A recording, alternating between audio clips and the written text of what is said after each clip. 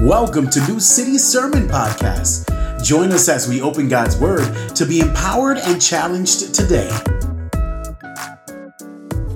Hallelujah. Praise God in His sanctuary. Praise Him in His mighty expanse. Praise Him for His powerful acts. Praise Him for His abundant greatness. Praise Him with blast of a ram's horn. Praise Him with harp and lyre. Praise Him with tambourine and dance. Praise Him with strings and flute. Praise Him with resounding cymbals. Praise Him with clashing cymbals. Let everything that breathes praise the Lord. Hallelujah. Well, good morning. If I haven't met you before, my name is Cody.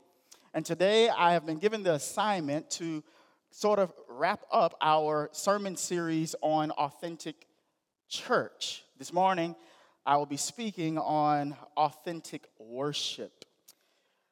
Now, first, I would like to say I thank God for this opportunity to be here with you all. Ever since the day that I met John, really, he's been such a great friend. And not only a friend, I may be even able to call him a brother.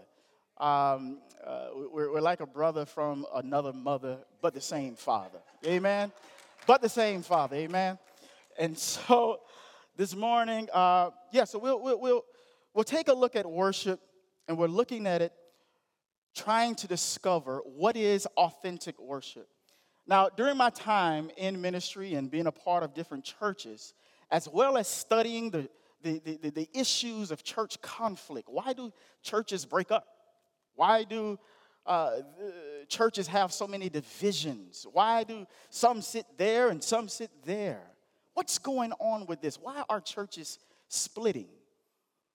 As I looked in the topic of church conflict, I came across one of the main reasons. 80% of the time, churches split because there's not an agreement on worship. Hey, we should do worship this way. No, wait a minute. We should do it that way. No. We should have the lights do this. We should have the smoke come from the background. No. We should sing these songs. We should sing those songs. Those songs represent authentic worship. Now, the problem is that unfortunately many churches have sort of started to worship their worship style.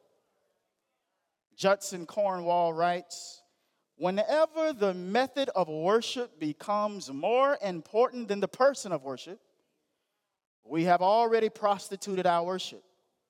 There are entire congregations who worship praise and praise worship, but who have not yet learned to praise and worship God in Jesus Christ." This quote reminds me of two brothers named Abel and Cain. In Genesis 4, God had obviously instructed them on how He would like for them to worship. Abel, knowing how God would be pleased through worship, he decided, okay, I'm going to worship God like this, based on God's desires. Cain, his brother, said, you know what? I think God should be worshiped like this. I'm going to worship Him based on my desires. God accepted one, Abel's, and He rejected Cain's worship. The problem we have in today's church, in so many churches, is we don't even have Cain and Abel. We have two Cains, two groups, seeking to worship God their own way. So, somehow God has ended up being left behind in the race for our hearts. There's a songwriter who says, "Lord, I've been singing like you are everything, but I have been living like you're second to me." You see, there's this me-first Christianity that chokes out authentic worship. We have made worship all about ourselves. Oftentimes, God can't receive our worship because we are in the way. 7 times in the book of Exodus, Yahweh says to the God of Egypt, let my people go so that they may worship me. Let my people go so that they may worship me. It is my prayer this morning that God would press the eject button and remove everything in our lives that seek to occupy his throne. Lord, bring to submission everything that desires our worship, including ourselves. Amen? But if we are going to authentically worship God, we must do our part as well, right? So how do we loosen ourselves from the grip of consumerism? From saying, you know what, I give my tithes here, I give my offering here, I subscribe to this ministry, they ought to worship to my liking. How do we loosen ourselves from that? How do we walk out of the prison of our oppressor? How do we set ourselves free from idolatry? How do we worship God authentically? We must first begin understanding that worship is not a genre of music. It is not something like an instrument that we get to tune to our liking. No, worship is a continuous outpouring of life.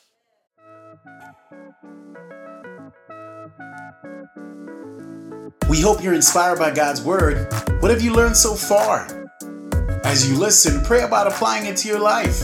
Let's continue in God's word.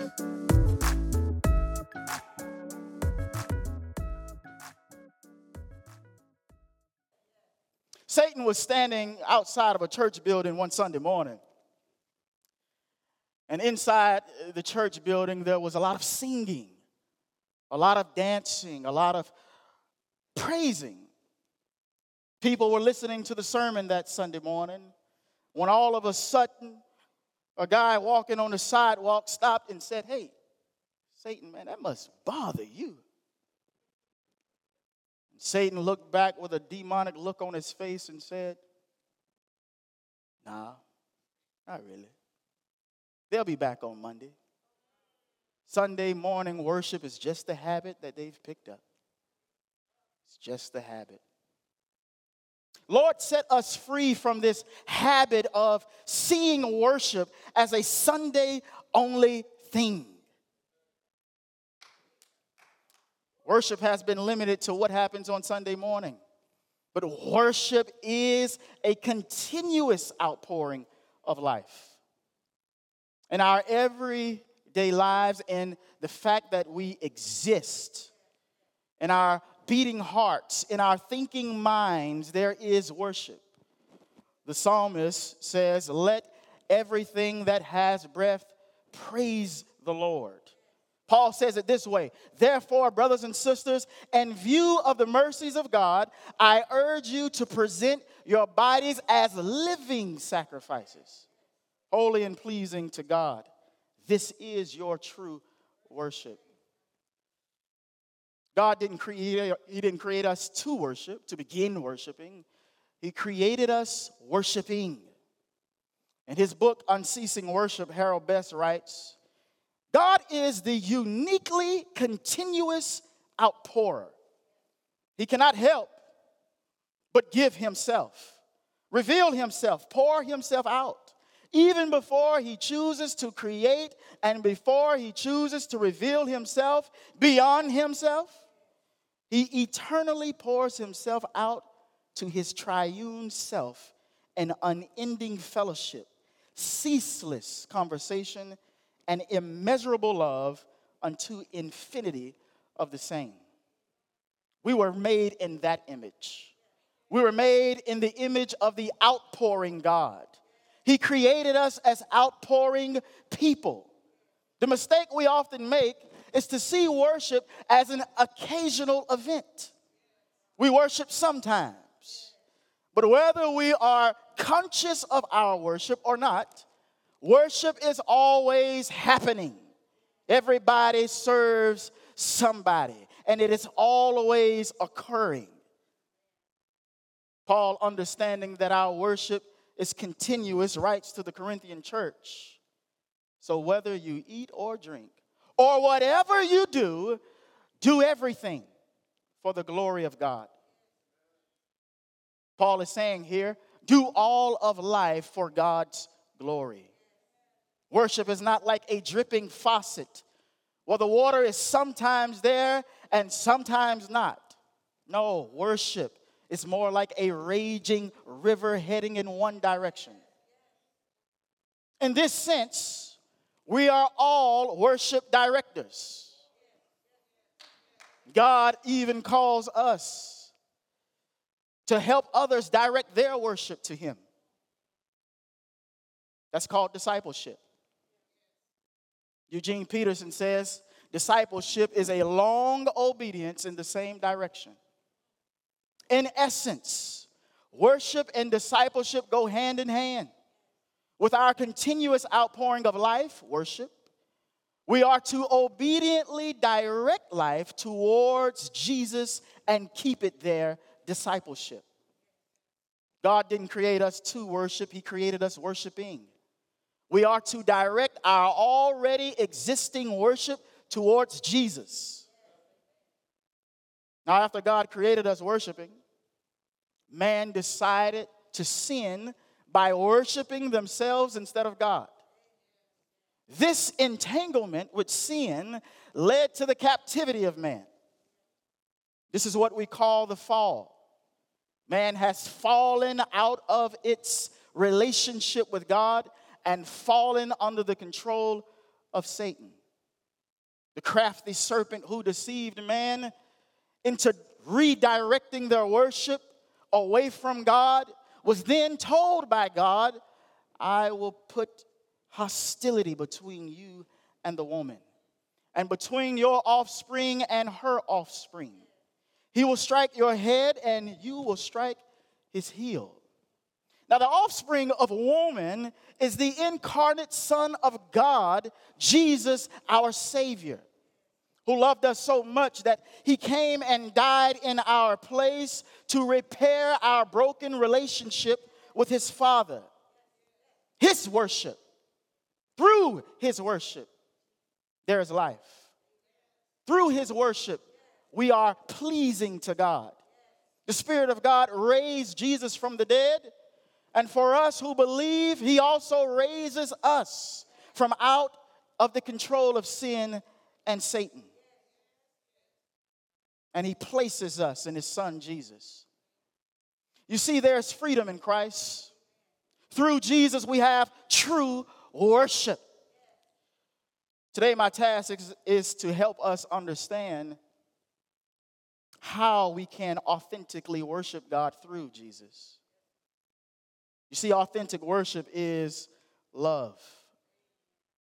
Matthew 22, verses 34 through 40 says, when the Pharisees heard that He, Jesus, had silenced the Sadducees, they came together, and one of them, an expert in the law, asked a question to test Him. He said, Teacher, which command in the law is greater? Jesus said to him, love the Lord your God with all your heart, with all your soul, with all your mind. This is the greatest and most important command. The second is like it. Love your neighbor as yourself. All the law and the prophets depend on these two commands. In other words, with our life, which is continuously in worship, we are to love God with all our heart, soul, and mind. There was a young teenage boy and a young teenage girl. They met every Friday evening on her grandmother's porch in the ghettos of Pompano Beach. They spent a lot of time there away from people, and they talked about all kinds of stuff. They talked about what they wanted to do when they growed up. She would say, hey, I want to go off to college and get away from this place. He would say, you know what, I want to go to the army, get me one of those good paying jobs. They even talked about someday having a family together. And then one particular Friday morning, he started feeling tender towards her. He grabbed her by the hand, looked at her in the eyes, and said, "Baby, you should let me love you. Let me be the one to give you everything you want and need."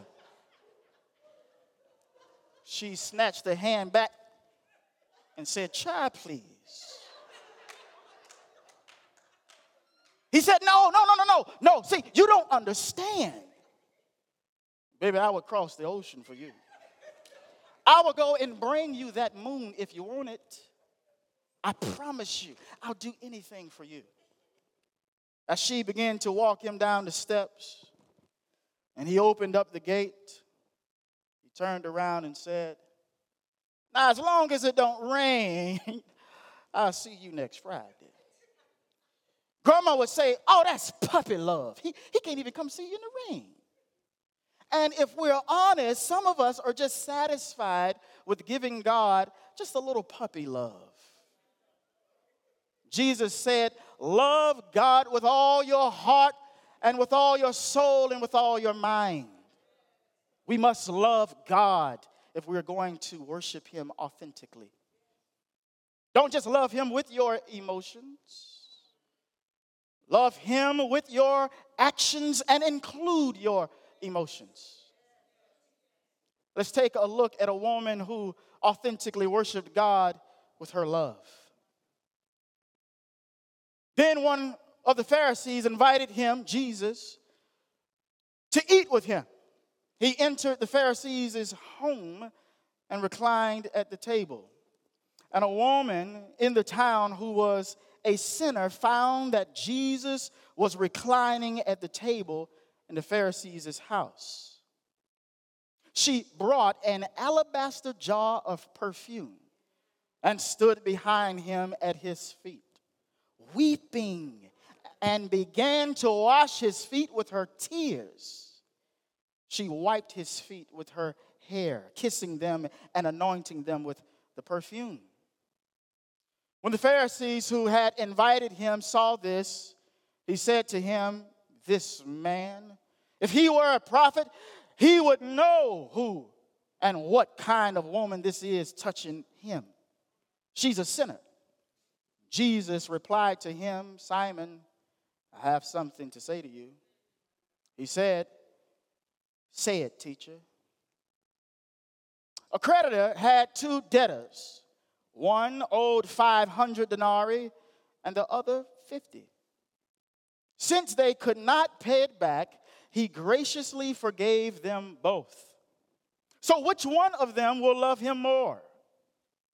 Simon answered, "I suppose the one he forgave more." "You have judged correctly," he told him. Turning to the woman, he said to Simon, "Do you see this woman? I entered your house. You gave me no water for my feet, but she, with her tears, has washed my feet and wiped them with her hair. You gave me no kiss, but she hasn't stopped kissing my feet since I came in. You didn't anoint my head with oil, but she has anointed my feet with perfume. Therefore, I tell you, her many sins have been forgiven. That's why she loved much. But the one who is forgiving little loves little." She noticed that her sins had been forgiven, and out of an overflow of gratitude, she worships God with her love. She takes her emotions with her, and she pours herself out before him. Now, there's nothing wrong with contemplative worship, with being still before God and sitting quietly as you reflect on his goodness. But if that is always the case, and you are never moved emotionally, there may need to be some healing there. We should also check our gratitude levels and ask the question, how thankful am I that God has seen my sin and chosen to forgive me. Worship literally means to bow down before. Now, I know in our culture, seeing someone bowing down is a bit strange. And the only time we see it happening is when we go to the park or something and we see a Muslim sitting down or on his knees on a mat facing the east and praying to his God. And we think to ourselves, man, that's weird. But this woman didn't care how embarrassing it was. She didn't care if people found out that she was going through something and talked about her in the streets. She might have thought like Paul and said, I'm not ashamed of the gospel because it is the power of God that leads unto salvation to everyone who believes. This is my God right here, and I'm going to worship him with my love. I don't care how embarrassing it is. She worshiped God with her time, her resources. She even used her hair as an instrument of worship. And Jesus says, yes, she's worshiping me because she loves me much. Failure to love God lies at the heart of idolatry. Our love for God is authentic worship. Just a few suggestions if you struggle in this area to love God genuinely. Schedule some date nights with just you and God. Enjoy some alone time with him in the park. Leave your phone in the car. And enjoy God through worship. Now, here's where worship gets a bit difficult. If we are to worship God authentically, we must keep his second command. Love your neighbor as yourself. Whether we are loving God or loving others, our love is to be in response to God's love for us. Love of neighbor signifies a concrete responsibility to seek the greatest good for both non-Christians and Christians. Let's begin with the non-Christian. Martin Luther King Jr. said, we have before us the glorious opportunity to inject a new dimension of love into the veins of our civilization. We will use the example from earlier this month to explain love of neighbor. As we watch the events that took place on January 6th of this year, and as a Christian who is black, I struggle to process how do I respond in a way that is pleasing to God while acknowledging my pain and frustration. In other words, how do I authentically worship God with love of neighbor through this? If I am honest, the hypocrisy of some people, some churches, and even our nation, it is tough to deal with. And there in my heart is a rising desire to do something about it. But through the scriptures, I know that justice without Jesus is vengeance. And God doesn't call us to be people of retaliation, but we are the people of reconciliation. Although disgusted by the behavior of others, as a Christian, I must stop to notice that God has loved me through all of my ugliness. So observing God's love for me, I must leave room in my heart for compassion towards others. To authentically worship God through the love of neighbor, we must listen to our neighbors. As I listened to the screams and the anger in the voices of those who were rioting, I realized that there's also some pain there. There's some hurt there. Some may have had good paying jobs, and some might have been from rural America where resources are low and poverty is high. Before lashing out in retaliation, love says, maybe if I would have been told a lie all of my life, I would be out there rioting also.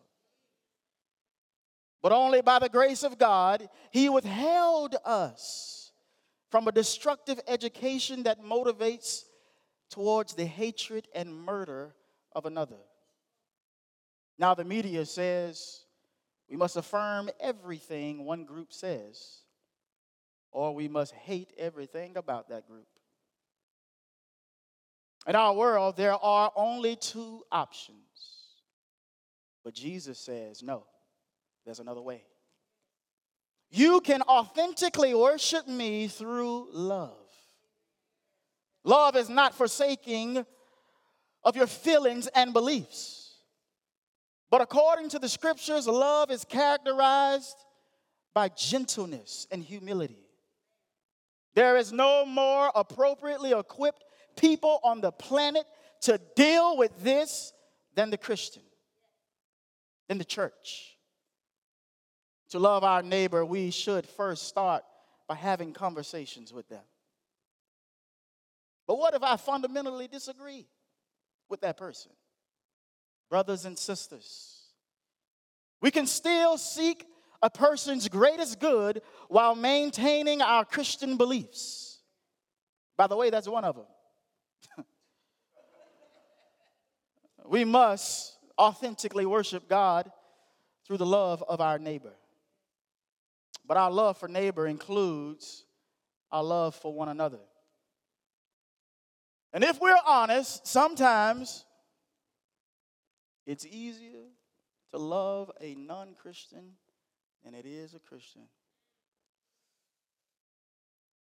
For some reason, we just assume that Christians ought to know better.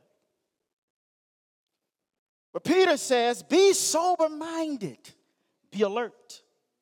Your adversary, the devil, is prowling around like a roaring lion, looking for anyone he can devour. And his commentary to the Galatian Christians regarding the second command to love your neighbor as yourself, Paul says, serve one another through love. But if you bite and devour one another, watch out, or you will be consumed by one another. In essence, another way that Satan seeks to devour Christians is by getting them to bite and devour one another. Satan seeks to disrupt the plans of God by injecting hatred in the hearts of Christians. His idea is to get the body of Christ to self-destruct. Earlier, we looked at a passage from Genesis 3 regarding the offspring of God and the offspring of Satan. From the beginning, the people of God and the people of the devil has sort of mingled with one another. We both occupy the same earth. But John gives us some intel when it comes to discerning between the two. He says in 1 John 3:10 through 12, this is how God's children and the devil's children become obvious. Whoever does not do what is right is not of God, especially the one who does not love his brother or sister. For this is the message you have heard from the beginning. We should love one another, unlike Cain, who was of the evil one and murdered his brother. You see, our love for fellow believers is the evidence that we are the children of God. Now, what does that look like in the context of worship in the church? John shows us how to conquer this inability to worship God authentically in the area of love. We look no further than to Jesus' example of being the lamb who was sent and the lamb who laid. In 1 John 4:10, we read, love consists in this, not that we loved God, but that he loved us and sent his Son to be the atoning sacrifice for our sins. Dear friends, if God loved us in this way, we must also love one another. As children of God, we must love like he loved. How did he love? When we didn't love him, he still loved us. Love is not an investment where we wait for our return. Love is not a scale where we balance how much they're giving before we say how much we'll give. Love is not a give and take. Love is one-way trip towards the greatest good of another. I hear you, preacher. But you don't know such and such.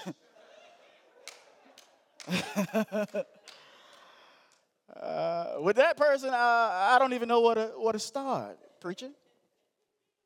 The scripture says, he loved us and sent his son to be the atoning sacrifice for our sins. God loved us and sent himself towards us. He loved us first. His love for us was not determined by our love for him. If our love is determined by the degree of someone else's love for us, then our love isn't love. We have to go some places with some people.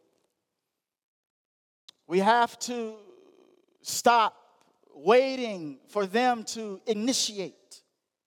Love is proactive. It moves first.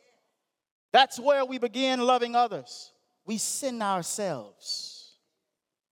As the children of God, we know he loved us first.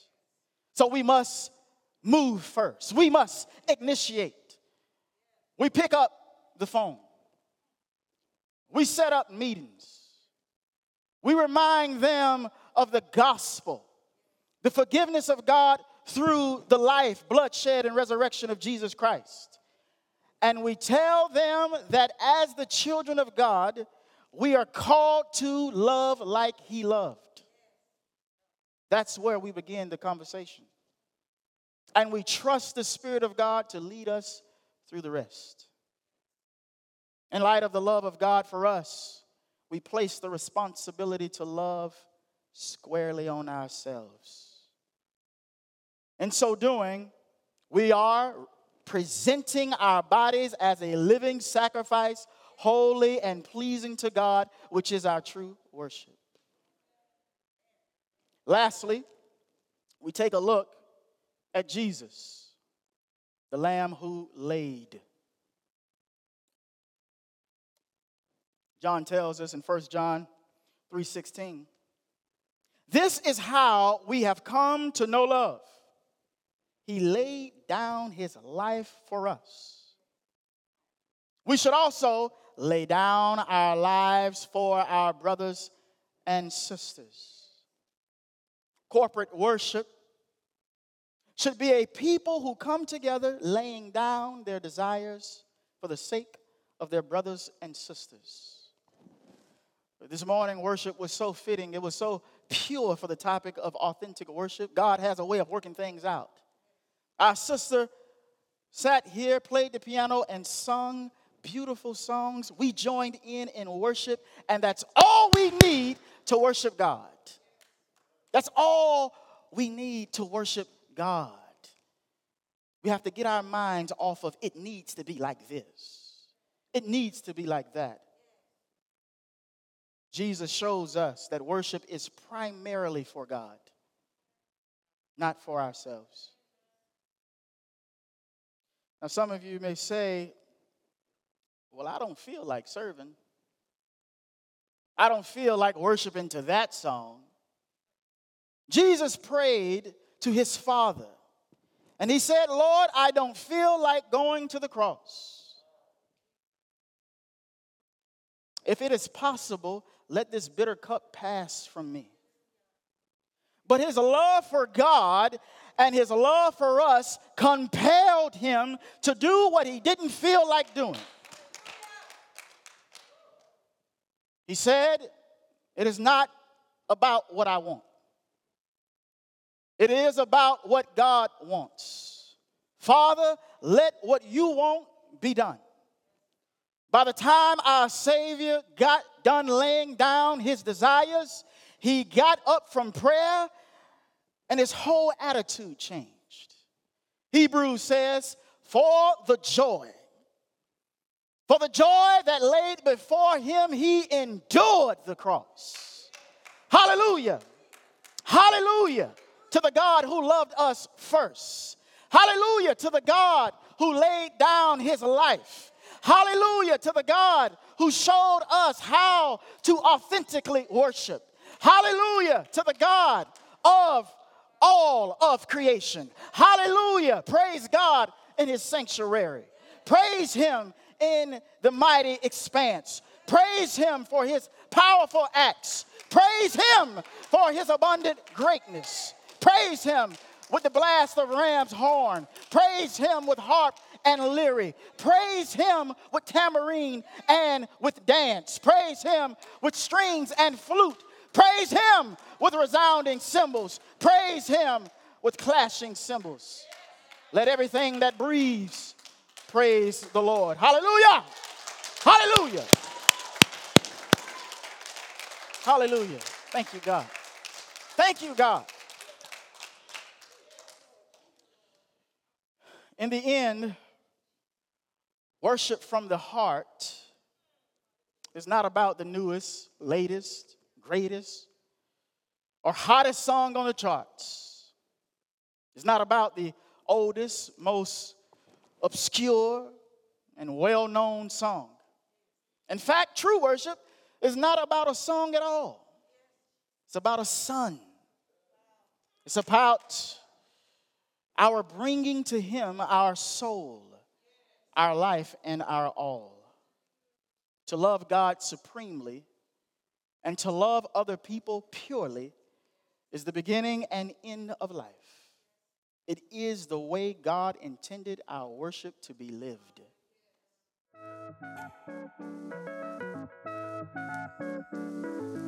Thank you for listening to New City Sermon Podcast. For more information, check us out at www.newcityhh.com. We'll see you next week.